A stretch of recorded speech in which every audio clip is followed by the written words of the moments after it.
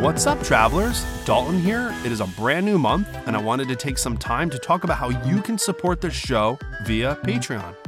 As a listener, you can support monetarily via 4 different tiers, and the lowest tier starts at $1 a month for just general support and some Discord flair, or you can choose any of our other 3 tiers based on your budget, and you can reap some extra benefits.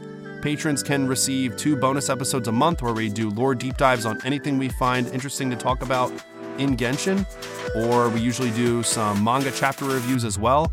We'll do special shout-outs on our show. We'll give merch out, or I just started sending out t-shirts not that long ago.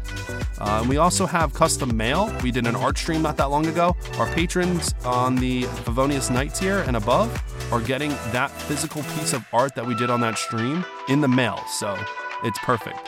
The show's regular weekly episodes will remain free, so no worries there if you choose to save your money for your crystal top-up or you just don't feel comfortable supporting the show monetarily. You can still support the show by subscribing on your favorite podcast app or honestly leaving reviews on Apple Podcasts or Spotify. That helps a ton. The best way to support the show, though, really, is just by telling people about it. Word of mouth. Just telling your friends, your family, and others that you know love Genshin Impact about the show. All these ways help the show more than you think.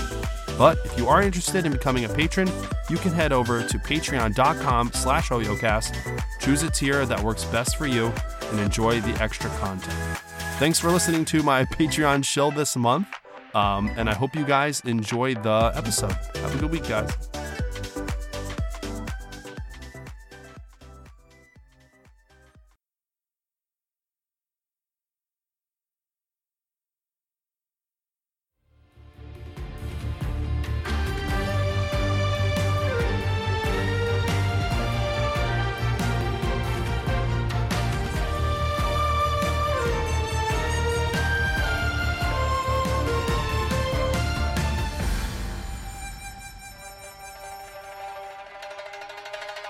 What's going on, travelers? Thanks for tuning in to the 35th episode of The Resonance, a weekly, or in this case, a bi-weekly Genshin Impact podcast.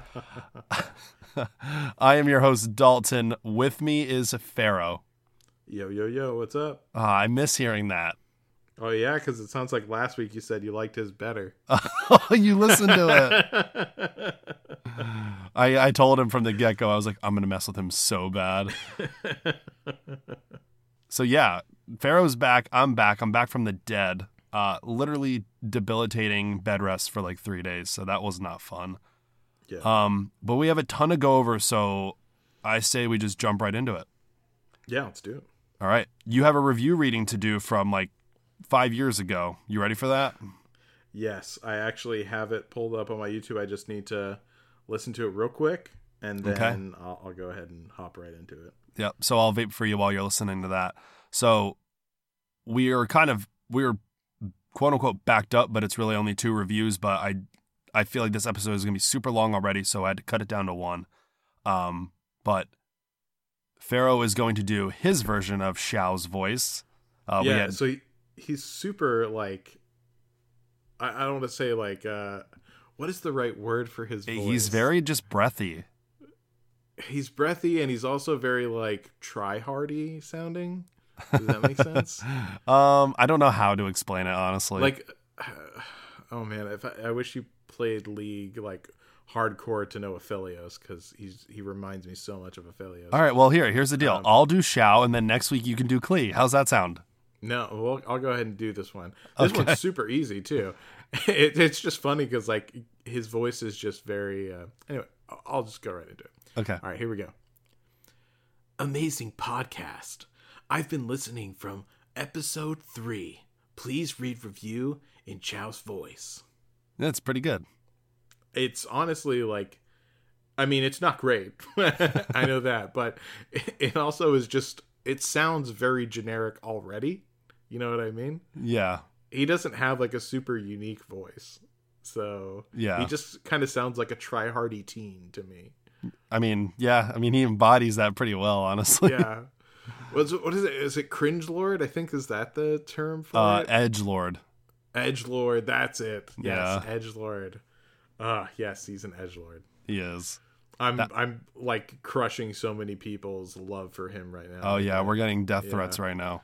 Exactly. I mean, I love him for what he is. He's one of my favorite characters ever since the whole what was it? The quest where we went underground with Ito, went in the chasm. Oh yes, yes, yeah. Yeah. But so anyways, good. So good. Go ahead. Okay, so that was a 5-star review by JK Addict. Thank you very much for that review. If you guys want to leave a review, it really helps out the show in more ways than one.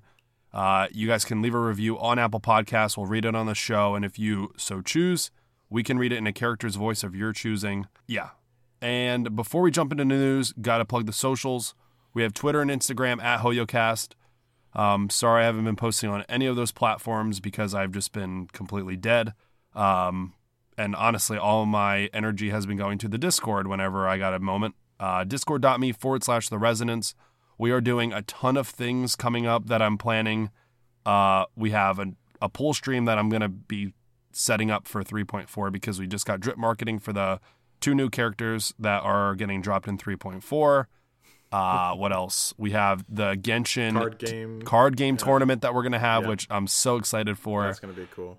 And I have some of my teapot, like 3/4 of my teapot is done right now, for our maze event. So you guys got to jump in the Discord to be a part of all that goodness. So yeah, lots of stuff. Oh yeah. Okay. News. There is a ton. I don't even know where to begin, but we're going to literally go backwards. We're going to start with some of the things that we got literally moments ago while me and Pharaoh were both setting up for the pod. And one of them is the Game Awards. And there's not really a whole lot to talk about.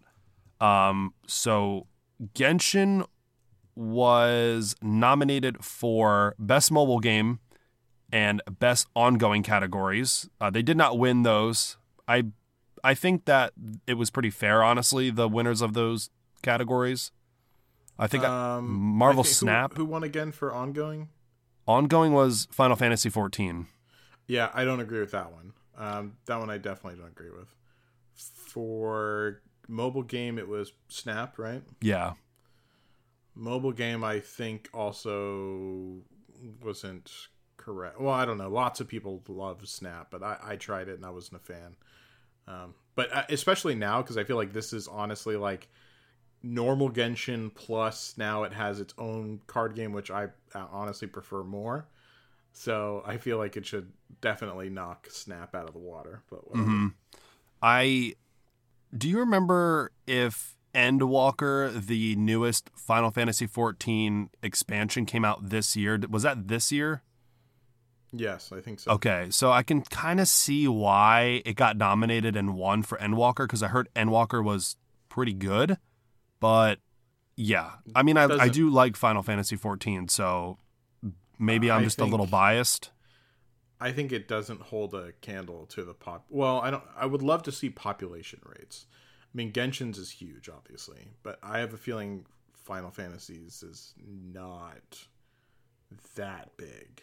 You think it's the title? Like, do you think that when people see the Final Fantasy name, that it kind of... I think it bears more clout. Yeah. Right. And I'm not saying that God of War was not a bad game or that it didn't deserve all the awards that it got, but there were some pretty good contenders on there that weren't Elden Ring that didn't get awards. And I thought, I don't know. Like, yeah, I mean, the people are the ones. The people are the ones voting. So maybe I'm just completely wrong. But I feel like if the games aren't like AAA titles like God of War or like Elden Ring, they have no shot. I think that it's certainly far less of a shot. I think the last time that, well, no, because they didn't win. I don't remember if. Do you remember, I think it was 2 years ago or maybe last year, Hades? Do you remember the game Hades? Yeah. I think that one took home Game of the Year, and that one was an indie game. So I think that was the first time in a while that an indie game with no base IP. Right. To speak one something, but yeah. Usually Anyway, you're right. I could be wrong, but the Genshin Impact did win Player's Voice Award, which I don't know exactly what that category entails, but it's great for us because we're getting free primos. Exactly. I honestly think that it is everything to do with Ito. With Ito, can you elaborate? Because it's a Player's Voice. It's all about... Oh, wait. Player's voice, not voice acting. Yes, I'm thinking voice acting. Never yeah, mind. that's what I thought at that. first, too. Yeah. But, I mean, Genshin doesn't really listen to their player base all that much, I feel like. They don't, but they have a community that interacts with them a lot. That's true. That is true. I think they do encourage that a lot, too. So maybe that was it. Yeah, I think so. Either way, due to our support, they say, they will be giving out 800 Prima Gems from December 10th to the 13th, and that'll be 200 Prima Gems a day. And you should get those in mail at midnight server time each day. So 800 Prima Gems, not bad. Always good. And those Prima Gems will be going towards the 2 new characters that we got drip marketing for literally moments before we hit the record button, which Genshin is very good at. As soon as we're done recording the full episode and it's time for you to go play League and for me to go to bed, they are very good with tweeting out drip marketing at 1 a.m. But today they did it early. I kind of figured we were going to get drip marketing right after the awards because at the awards they did a Genshin Impact trailer. They showed off the Wanderer, they showed off Nahida, and at the very end we got a 3-second snippet of Yao Yao, who is very clearly now, what we already kind of knew, she was the 4-star Dendro user that we've been kind of seeing sprinkled throughout the years of playing Genshin Impact. Yeah. But she is now official and coming in 3.4, as history has always repeated itself, as I've always said that on the show, that when we get drip marketing, it's for phase 1 of the new update. So 3.4, we are getting Yao Yao, literally a Klee clone almost, but Dendro, wouldn't you say? Yeah, it's a Dendro Klee. Yeah. Her kind of moniker is Burgeoning Grace, so that makes me think that her little stuffed animal rabbits are going to basically explode and probably make burgeoning teams good as a niche. Yeah, maybe. I mean, I'm assuming that is the case, but we'll have to see. I don't see that coming into the forefront anytime soon, though. Yeah. The one thing now, this is very new, news, so we don't have official Hoya Lab posts yet, so I'm literally just reading these off of their tweets from Genshin Impact Official, but Osmanthus is listed as one of the things on her drip marketing, which I don't exactly know. I guess Osmanthus is, obviously they have a type of wine, but is that a location? Yeah, I always assumed so. Okay, so it looks like she hails from Osmanthus, which is pretty cool. Okay. Yeah. So yeah, pretty cool. I'm excited for her. I'm excited to see literally just her kit. I just need to see, is this a character that, I'm going to C6 and we'll talk about why I'm going to C6 her inadvertently, but I'm just wondering, is this my answer for the poor Dendro application that we have right now? Yeah, we'll have to wait and see on that one, but something tells me no, it's not, but I would love it to be the case. Yeah. How is Klee's Pyro application? How does that work? Is it not very good, or her Pyro application? I would say that it's just not super consistent, I think. Okay. Not relative to others. So yeah, not actually. Yeah, I guess not nearly as good relative to many others. Like Shangling, for example. Yeah, there's so many that can constantly keep applying it, and they don't have to worry about aiming it very much. Not that it's super hard to aim Klees or anything, but there's definitely a little bit more skill involved there. So gotcha. Yeah. Okay. 5-star character coming with 3.4. I cannot wait. Right before I came into my wife's closet to record this episode, I told her, I said, I'm going to get drip marketing for this new character. I know I'm going to, and I'm going to be... Prep your purse I string. told... basically. I told her, I said, I'm going to be spending money. Al-Haytham has been officially announced. He is coming in 3.4. We already know he is a sword user, even though they do not say that in the drip marketing. Usually it's like their character demo or something that officially announces that or whatever. But we already know from seeing him fight Cyno and some of the cinematics and whatnot that he is a Dendro Vision user as well. We already know where he kind of comes from and his background because of the current Archon quest that we've been getting in 3.2. Very excited for Al-Haytham. I'm hoping that he's not a carry because we've been getting a lot of carries lately. Like we had Yoimiya rerun with... who did she get rerun with? Drawing a blank. Was it Nahida? Nahida. Okay. Yeah. But we have Yoi, and then we had Cyno before that, and Wander is like a carry. He's like a main DPS, so I'm just hoping that Al-Haytham is not like our first Dendro carry. Right. But he screams big. Yeah, he screams big Yeah. main DPS energy. Yes. So anyway, either way, I'm going to be pulling for him. I may C2 him depending on how his weapon looks. Like if it's another like one like Nailu where the sword doesn't really match her aesthetic, I probably won't pull it just for more cons. But then again, I don't know their kit, so we'll see. But very excited for Al-Haytham. It's just one of those things where like we've been putting together so many teams recently and buying so many new characters. I'm not even getting a chance to really Flush them play out. a lot with one comp before I'm already moving out to the next. Yeah. That's kind of how I feel for the Wanderer right now. Yeah. Well, there's mixed reviews on the Wanderer right now, so. Yeah. I mean, I know you need to remember I'm very collecting and you're very meta. So yes. Yeah, so just just pulling him at C0 made me giddy. So yeah. Yeah. Okay. And you get to float around, so I mean. Exactly. About that, and his animations are pretty good. They are. Yeah, they're pretty cool. All right. A thank you letter to all travelers. This is for the PlayStation Partner Awards, which we did get last year as well.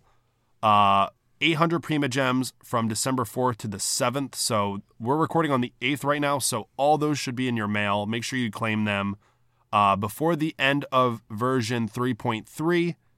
And you need to reach Adventure Rank 7 or above to claim them in the in-game mail. So just make sure you're at least that far, not very far at all. You could probably do that in a couple hours, if not sooner. But again, Prima Gems, love it.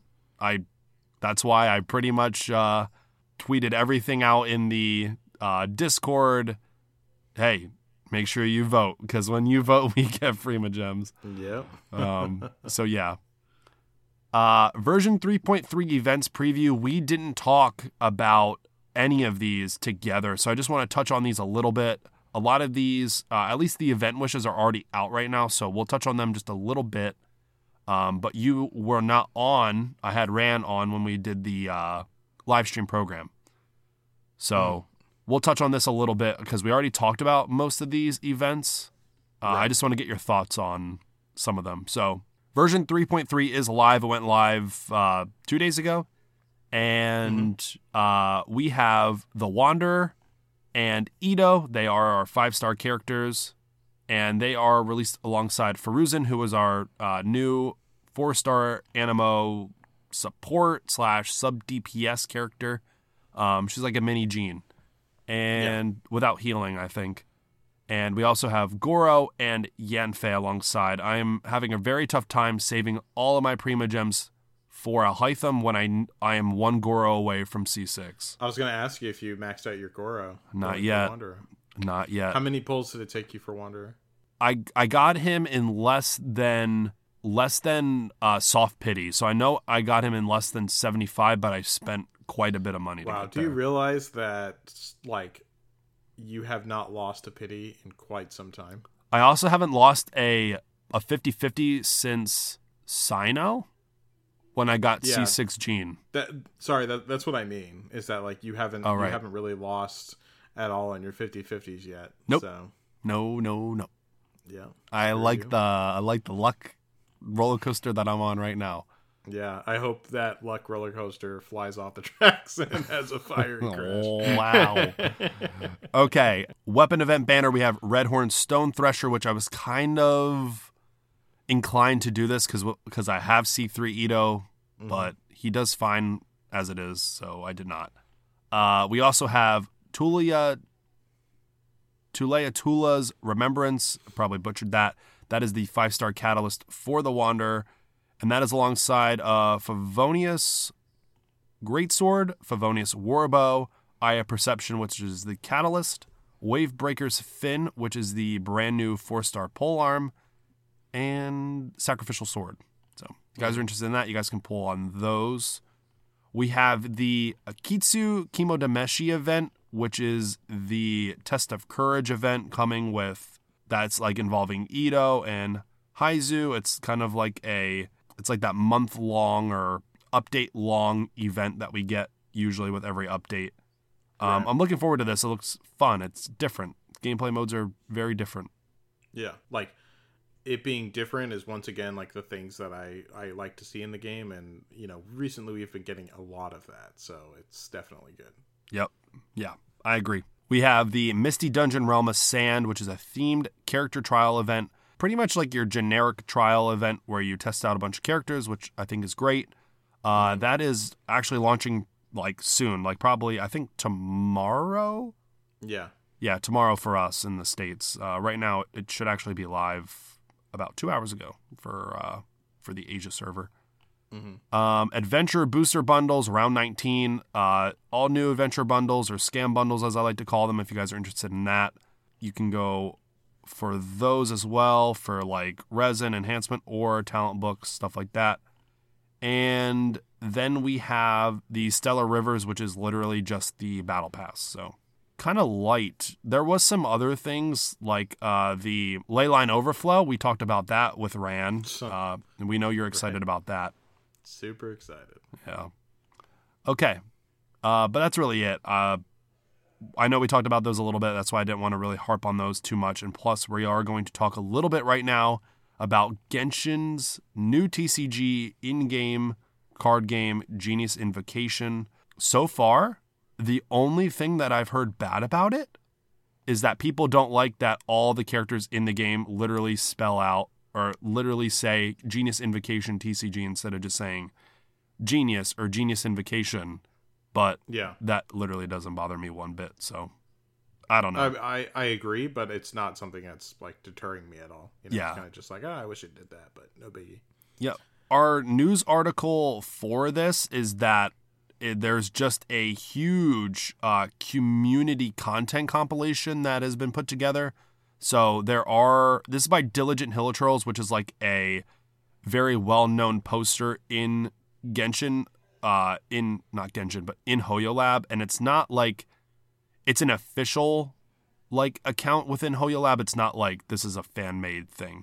But they have a Discord that you can join called Genshin Impact Tavern, where they hold like TCG tournaments and like where you can win gift cards and Prima Gems and other stuff like that. So if you are into it, you can join that.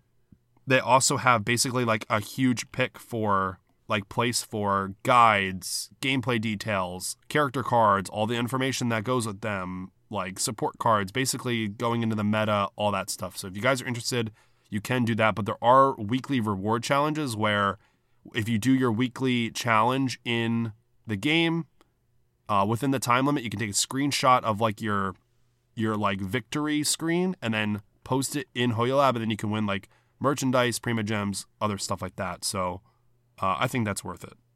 Mm-hmm. But what are your thoughts on the TCG? So I definitely like it a lot. I like that it's not just a regurgitated form of all the other TCG games that we have out there. Like, I like the use of the dice and everything like that. It's kind of a different mechanic, or at least none of the card games that I've played recently use anything like that. I could be misspeaking, but yeah. So I think that those things definitely give it, kind of a refreshing vibe. It's not just, the same as all these others. And I do like the aesthetics a lot. I think that there's more that they could do to it, but I think I am spoiled by Legends of Runeterra on that. So I try not to hold it against it, because I really I feel like I don't have the correct gauge for it. You know what I mean? Yeah. Because I am trying to keep in mind that this is also like a side game within a big game. So for what it is, I think objectively, I think it's fantastic. Good mechanics. The gameplay is slower than I'd like it to be. But I think that might speed up as more people kind of, like whenever you're playing against other people, I think that might speed up a bit as more people kind of get used to the game mode themselves.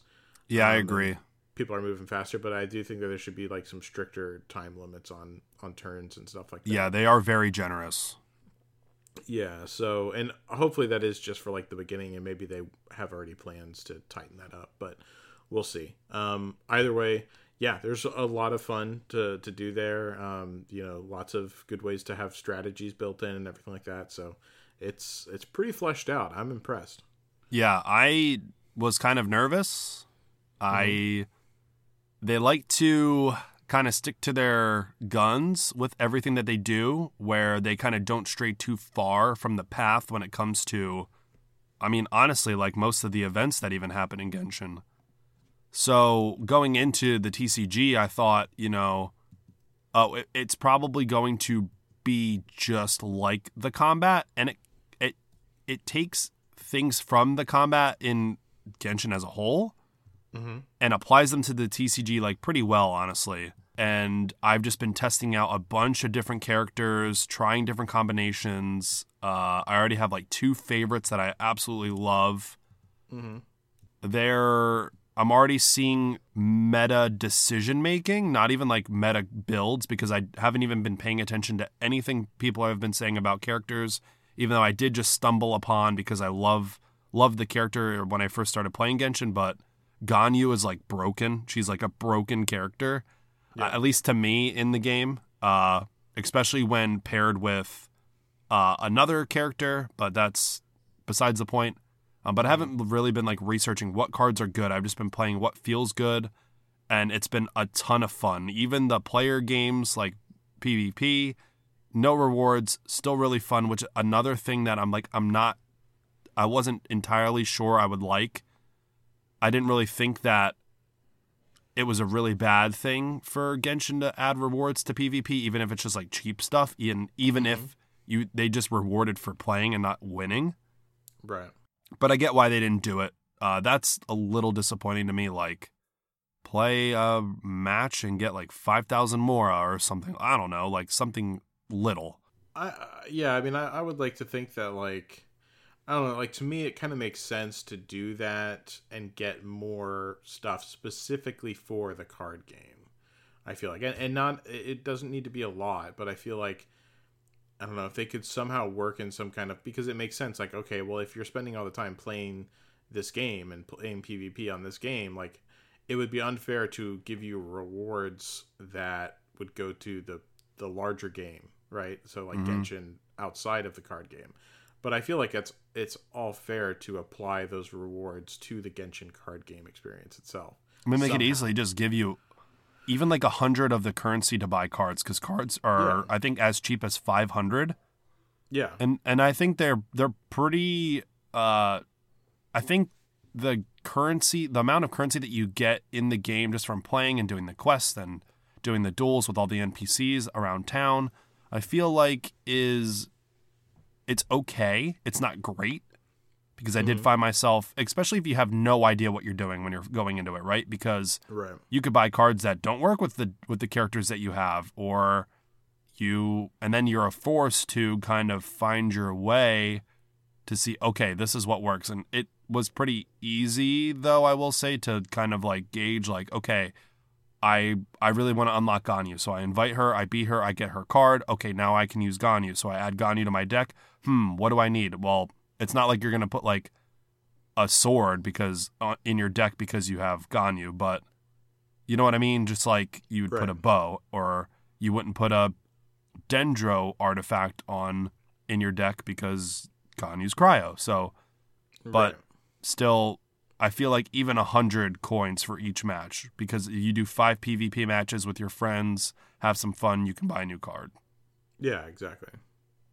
Overall, I don't want to harp on it too much, but it is really fun.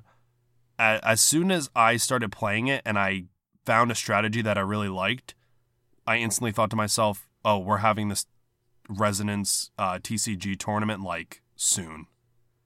I'm pumped. I like this TCG a lot. Yeah, it'll be fun. To the point where I was pissed because I was like on the threshold of leveling up my player level and I couldn't because I ran out of things to do. Yeah. All right. Yeah, one of many times to come, I'm sure. Yeah. Okay, let's take a break. When we come back, we are going to very quickly give our favorite pieces of the second half of the Archon Quest. I feel like we kind of run through every single plot point and like every single step of every Archon Quest whenever we cover it. I don't want to do that because I feel like some people may not be there, and I don't want to give all the answers away. And it's a little daunting too to listen to. I listened to our first half and we went over like every little detail. So we're going to give our favorite parts. Yeah. So we're going to give our favorite pieces of 3 different parts of the second half. And I think that's fair. And then we'll wrap up the show.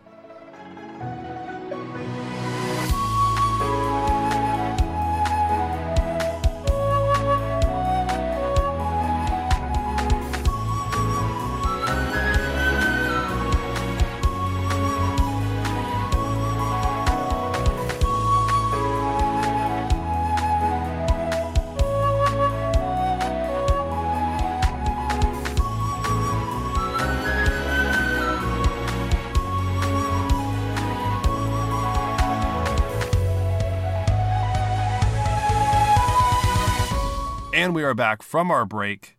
Part 2 of the Archon Quest. So we're basically picking up off where we were. I got to pull up my notes for this. I'm pretty sure it was like right after we went to go find. It was right after. Hold on. Was it when we left to go find Dottore at the boat, or was it? No, it's after Dottore and the boat.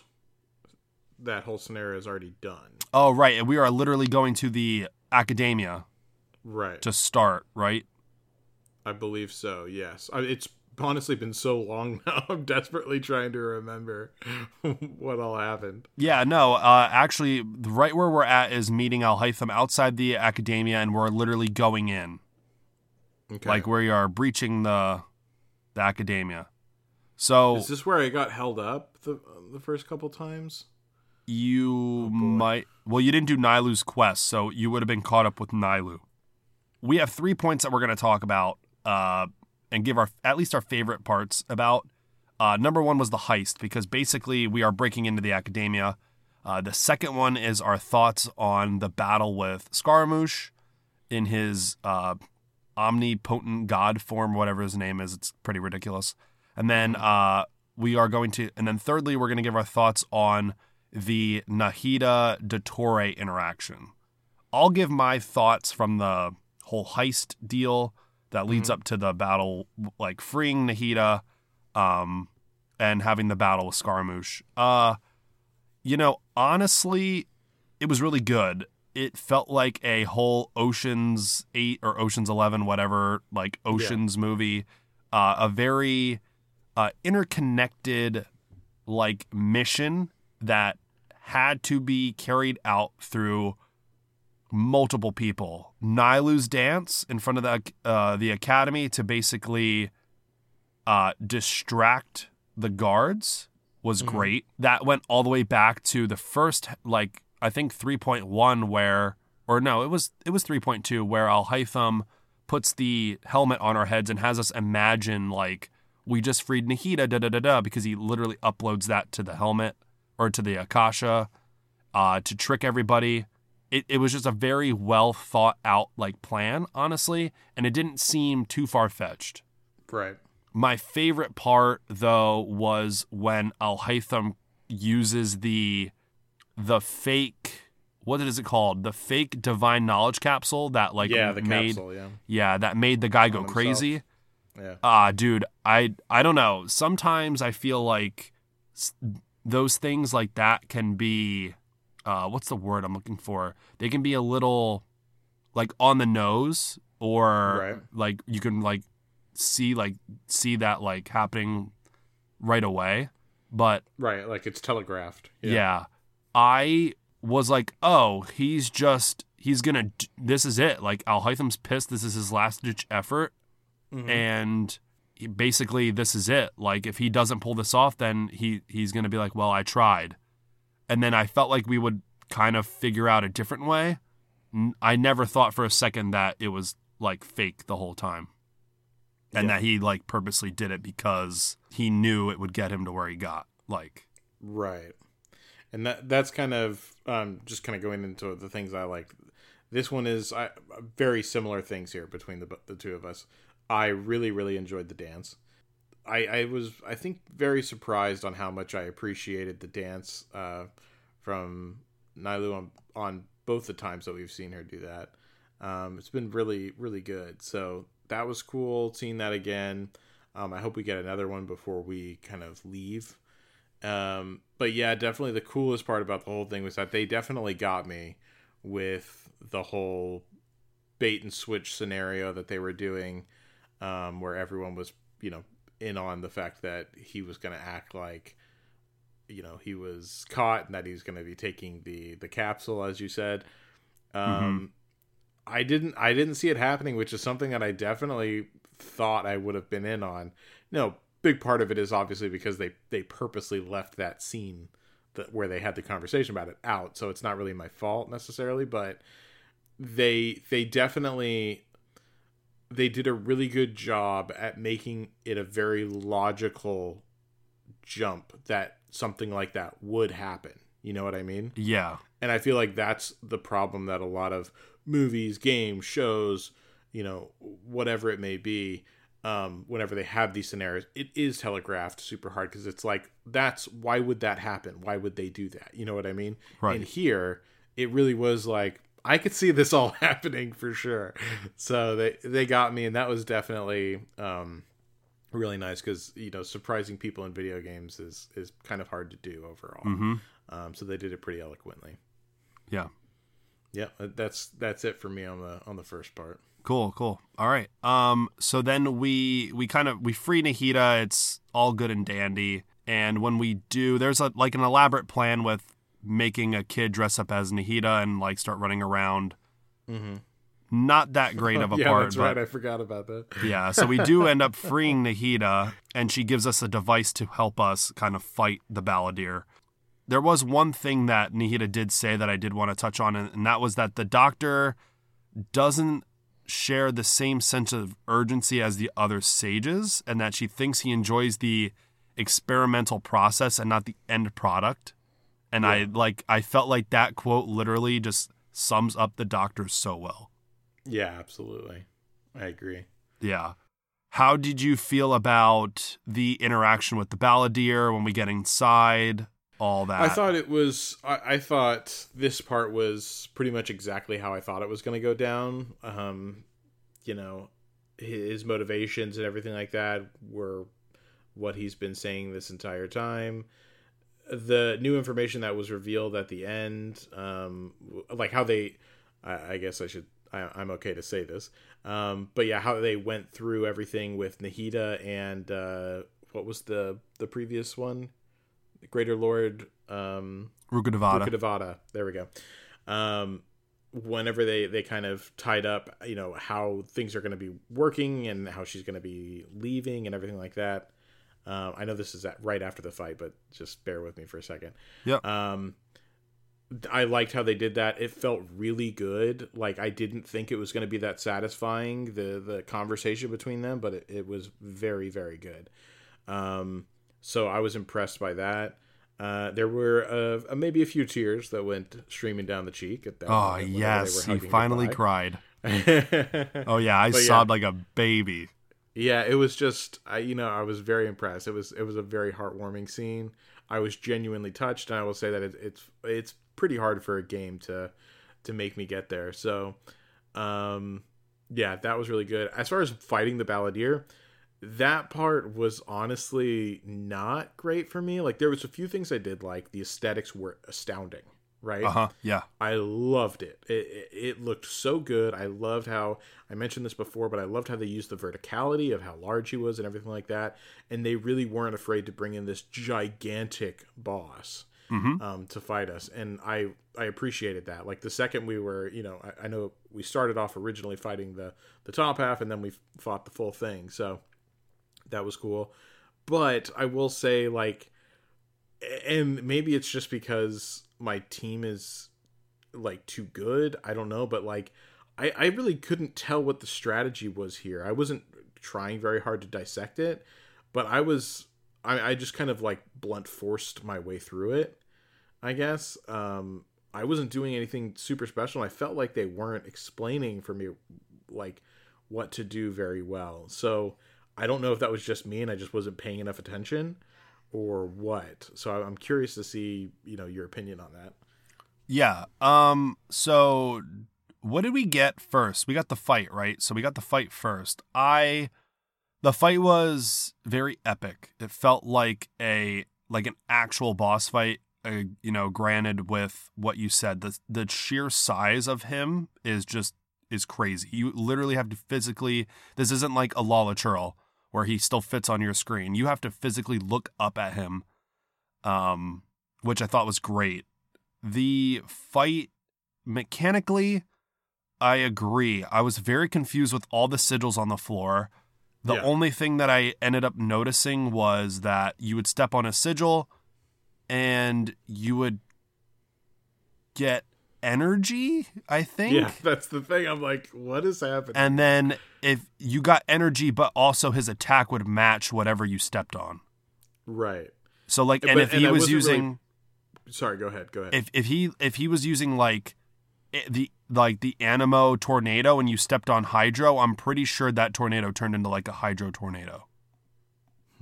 I could be wrong, but yes, the first time I fought him, I don't think that's how that worked, but maybe I just wasn't paying enough attention. I'm pretty sure we got ER, like we got our burst back like quicker. Yeah, see, but this is the problem, right? Like, two of us played it. I feel like we pay attention to stuff fairly well, and it just wasn't there for us. You know what I mean? Yeah. So clearly, it is a problem that they had. But yeah, it wasn't very punishing, for better or worse, that we didn't know how to do it because we both cleared it, and it still wasn't very difficult. I was never in.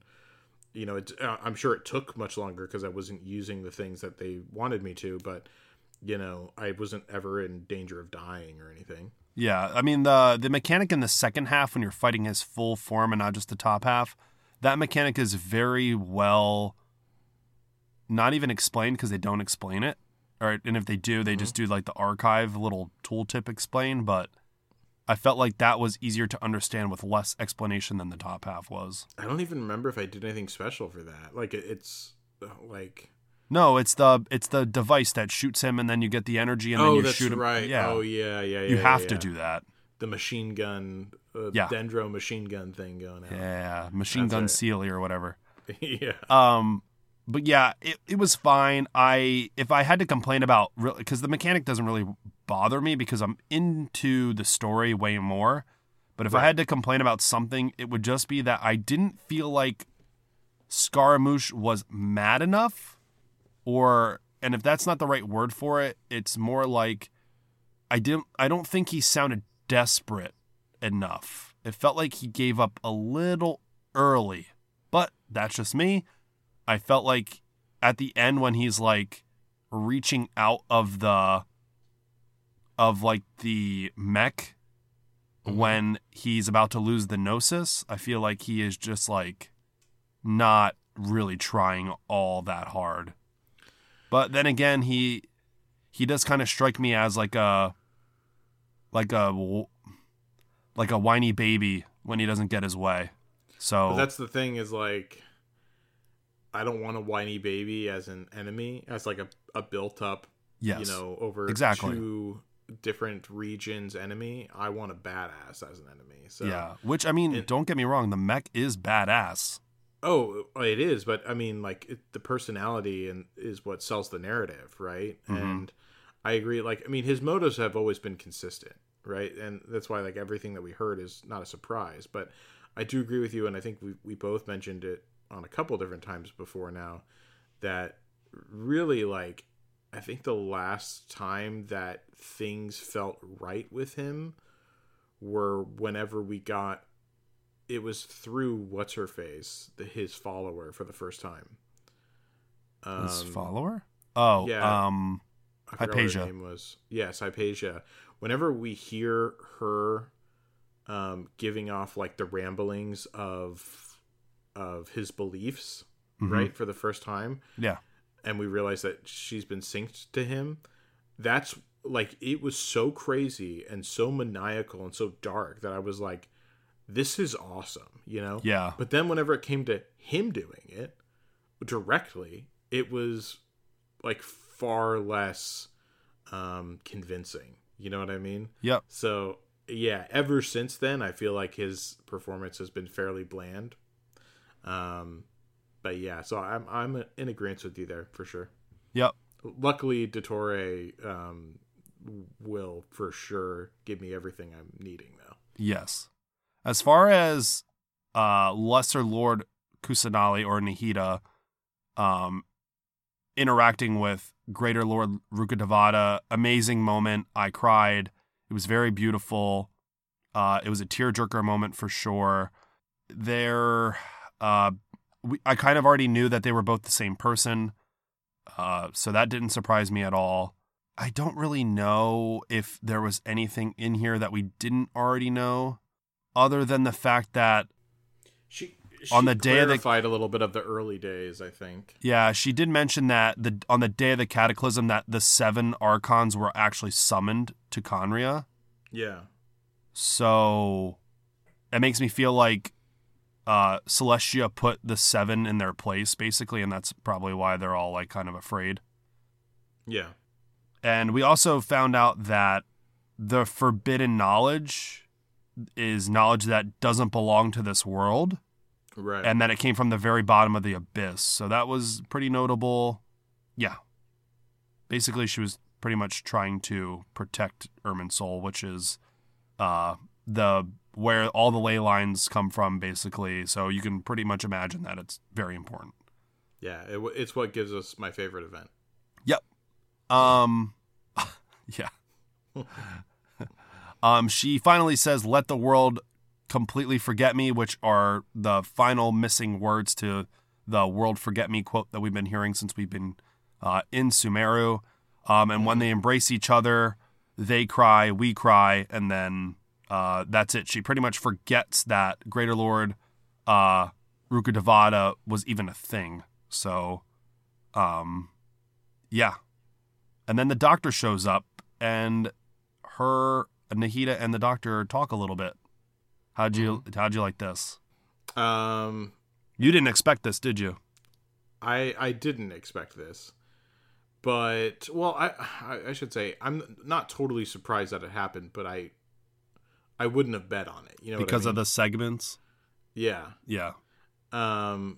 But no, it was good. I really liked it. I really liked that it was a conversation for just between them, also, which was cool.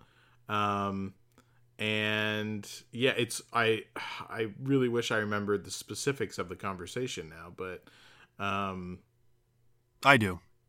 Oh, you do? He wants the Gnosis. I know that it was a conversation on him, basically the deal for her giving him the Gnosis, but I don't remember the specifics. She basically forces him to tell her that he has different segments, or quote unquote different versions of him from different times of his life that are wandering around Tavat, which is pretty dark. It kind of reminds me of Voldemort in a way. which I really like. Yeah, that's true. Then she wanted him to get rid of all of them. That's right. Yeah, so for her gnosis, she demanded that he destroys all the other segments of himself. And he agrees, which is kind of crazy, right? Like, I'm not surprised. I figured that he's just going to remake them easily. Yeah, but I feel like that's a little cookie cutter, right? Like, why? I don't think he needs to. Why not? I mean, he likes to, so why wouldn't he? I mean, he would, but isn't that just weird? Like, I felt like that went through everybody. So. Well, because as a god of wisdom, you would obviously know, like, oh, duh, he'll just make more. Like, you would have thought that Nihida would have thought about that. Well, I know, and that's one thing that I didn't really like about that was because she didn't think about that. Well, she said they do address that. Oh, what did they say? I'm pretty sure like that was like a character like dialogue option where you could be like, I guess even if they did like bring it up, because I genuinely don't remember if they brought that up. I think I just kind of discarded it as like, yeah, why wouldn't he just lie and say, yeah, sure, I won't make more, and then make more. I mean, yeah, that feels like too easy for Hoyoverse to make into a plot point. But then again, the segments of Dottore is like a huge part of him. I feel like that was like literally you wouldn't know that up until this point, and then that like very big feature of like characteristic of Dottore is just squashed in a matter of seconds.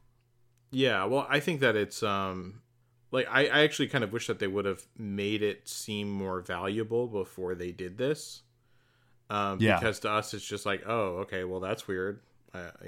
Cool, I guess. Yeah. But and then they're like, get rid of them, and they're like, okay, well it didn't really affect me anyways, right? It doesn't really have a big impact on you or anything that you've seen as the viewer. But yeah, to me, I mean, I'm just thinking, why wouldn't he make more? Sure, it'll set him back, I'm sure, in whatever he's doing for a bit, but I mean, he certainly has the means to make more. Yeah. I think the bigger takeaway is that the doctor's whole experiment was Scaramouche becoming a god. Because I feel like up until this point, we were kind of just like, Scaramouche is doing this on his own. The doctor's there to get him. And like even in that Fatui trailer, one of the harbingers was like, well, Dottore, what about Scaramouche and the Gnosis? And it makes you feel like Scaramouche is doing things of his own accord. And then here you find out that Dottore is like, yeah, he was my experiment. Like, pretty crazy. What else are we... I mean, I'm pretty sure that's it. I mean, for the most part, he basically intimidates her. She gives up both Gnosises for him to destroy all of his segments. And one thing that she asked not for knowledge, which I think was a really good ending, right? Like, Nihida wants knowledge, and I felt like that was a very nice touch to the end of it. But he asks her if she's ever heard that the skies of Teyvat are fake, and that behind Irminsul, that this is the truth, basically, that, Nihida kind of already knew this. She told us at the start of the very first time when we got to Sumeru and we talked to Nihida, she said we weren't ready for the truth. And this was that truth, I feel like. Yeah, so the traveler wakes up. I feel like that was all great. Two other things I want to touch on, because there's a lot of filler where we go and talk to everybody. That was part of the plan. We throw a party basically for Sino being reinstated as General Mahamatra. That's not that great. But we do meet Kaveh, who is, we don't know what star character he's going to be, but we could pretty much guess he's going to be a 4-star character. Yeah, I would say so. Just from his look, I guess. I don't even know how to explain that. But basically, him and Alhaitham bicker, and they're roommates, I think. Is that what we... I think so. It might be more than roommates, Yeah, no. But they fight like a married couple, basically, just like Alhaitham and Sino. So I'm glad Alhaitham's ego goes with him everywhere he goes and not just with Sino in the room. But their bickering is great. I really like that. We learn a bunch of different things about everybody else. But we do get a chance to talk to Nahida. If you go up to the sanctuary after you free her, you go up and you talk to her, and she gives us some very useful information. Nahida is keeping the Balladeer in a safe space to make sure he does no evil. So obviously we know that now with everything that's out. Like, we would have had this out a week ago, and you guys would have heard this already. But she also lets us in on our new destination, which is Fontaine. She mentions that it's under a judicial system. Thank you. And that the Chief of Justice, Focalors, I'm guessing that's how you would say it, is the Hydro Archon. It's a she. She is the Hydro Archon. And she also mentions that she appears at every trial in Fontaine, and she has a very unique personality. So we got a little bit of tidbit of lore for Fontaine, which I am the most excited about. Yeah. Yeah, I am very excited for her. I'm glad that we got that. Apparently, she's already leaked somewhere too, which is unfortunate because to have a leak about her this early is pretty crazy. Oh yeah. But if you're someone that's interested in that kind of stuff, I'm sure you can find it. But yeah, glad that they at least made mention to it, and yeah, looks good. But the real interesting stuff is what happens after that. Yep. So after that, we finally get some information after traveling, getting to Mondstadt, after going to Liyue, after saving Liyue like 3 times, after going to Inazuma and freeing all its people. We haven't learned jack about our sibling. Now we have. A little bit. Not a whole lot. Actually, we learned more about us than we do about the sibling, and we have more questions about the sibling after that. That is very true. Yeah. So basically, Nahida brings up info about her sibling that she pulled up from Irminsul, which obviously is connected to all of Teyvat, so it holds a lot of info, which shouldn't be possible because we originally thought that our sibling wasn't of this world, like us. Right. But it does anyway. And that, in fact, tells us that our sibling is from Teyvat. Mm-hmm. That our sibling did not come here like we originally thought she did or he did with us, which is huge. Right. And that's what you meant by the question. So there is that. She also says that the sibling suddenly showed up in Conria. And after the disaster, she started her journey across the 7 nations. And then after that, the info becomes fuzzy. So, I don't know, maybe the info becomes fuzzy because she's kind of going in and out of those portals with the Abyss Herald and stuff like that. I don't know. I think that, I feel like the next part kind of explains that a bit as well. Oh, yeah, you're right. Duh. Okay. Nahida also tells us that someone is obscuring her fate, meaning our sibling. I put her because I'm a male traveler. Right, same. And that the Fatui have not classified her as a descender, and descenders are external beings who do not belong to this world. And then as she says that, she mentions that the traveler is the 4th descender, and the first is known as one of the heavenly principles. So a lot to unpack there, really. So we don't really even know if our sibling is our sibling at this point. Yeah, exactly. We are known as a descender, so we know that we came from this world, or we did not come from this world, which we knew that already, but this is our first official title that was given to us by the Fatui, nonetheless. Mm-hmm. We are the 4th person to descend into Teyvat, and the first descender is known as the Heavenly Principles. Yeah, so for me, it brings up just a lot more questions, like, if she's not a descender and she's not maybe my sister, why has she survived this long? Like, she's something, right? She's something weird. Because why has she survived this long? How does she have the capabilities that she does? And how did she just appear in Conria? You know what I mean? So I think she's from Conria. Well, but it said that she suddenly appeared there. Maybe she suddenly appeared and was born. I don't know. Word it like that. They would say born. And so I have a feeling that she was... I mean, she may have originally done that, but it sounds like she was away for an incredibly long time, and then she just magically reappeared there at like an adult age, or whatever age you are or close to it or something like that. But then nothing's really changed since then. It's been a long time, so obviously she's got special superpowers. She's something weird. I want to find out what it is. And the next couple of questions are, who are the other Descenders between me and the Heavenly Principles? I'm not worried about that. We'll find out about that in due time.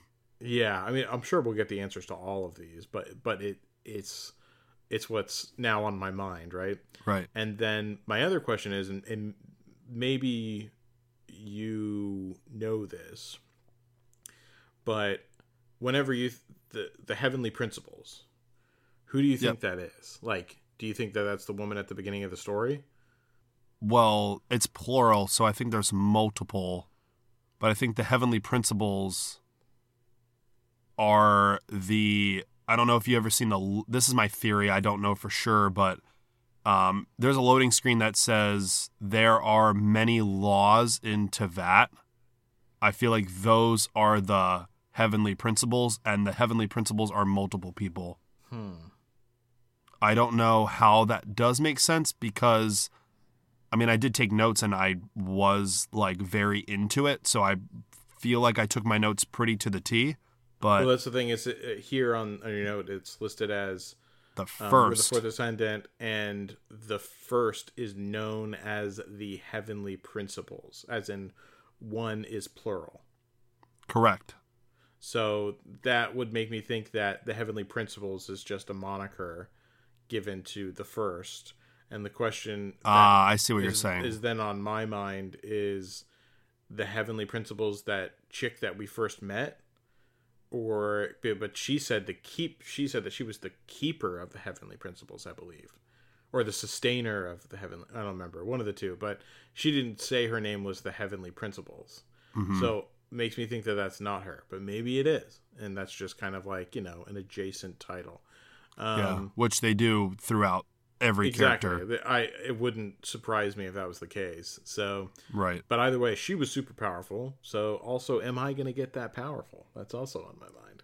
So yeah, I don't know. It's crazy. Like you get a huge info bomb dropped on you at the end of this super elongated Archon quest that was just full of everything. And it was a very good Archon quest. So I don't know. We'll have to see. Mm-hmm. I also want to know, the last question is, where are we all descending from? Genshin Impact 2nd? Maybe. But yeah, all of those. So I am left with far more questions than I had whenever I originally went into this conversation. Yep. I feel like we are one Descender, and we will get multiple Genshin Impact games that go down the rabbit hole of different Descenders and their stories. I don't think so. So.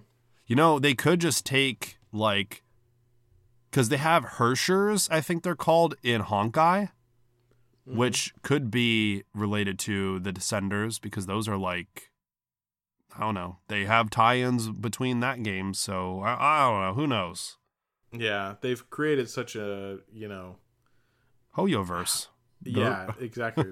And so, and it's theorized that it's all touching, in between. So, right. I would love to get more clarity eventually on what the hell is happening. Yeah, I don't know. I feel like we're not going to get answers anytime soon on any of that. It took us took us 4 whole nations to get to where we're at, and still have more questions than we have answers for. Exactly. So I think it will get worse before it gets better, but yeah. Okay, ready for Wish of the Week?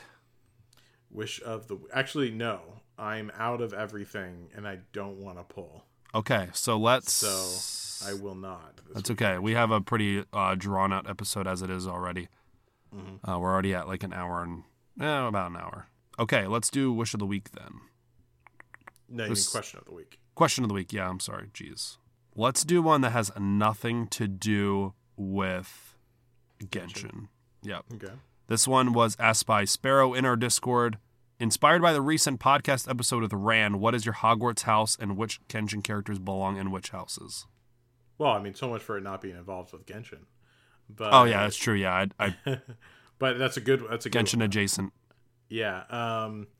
For me, I took the test a while ago. I was Ravenclaw, as much as I would love to be Gryffindor. I'm not. So yeah, I'm kind of stuck there in Ravenclaw. Same. I'm not stuck, but I am a Ravenclaw. Oh, you're a proud Ravenclaw? I am. Yeah, I'm a person that wishes they were someone else. Wow. I tried it I think like 2 times even afterwards, or just like one more time, I guess, afterwards to try to fix it to make sure I got Gryffindor. Still didn't work. I think I got Hufflepuff the next time. But yeah, Ravenclaw it is. As far as the characters, you want to just pick like 3? Yeah. Okay.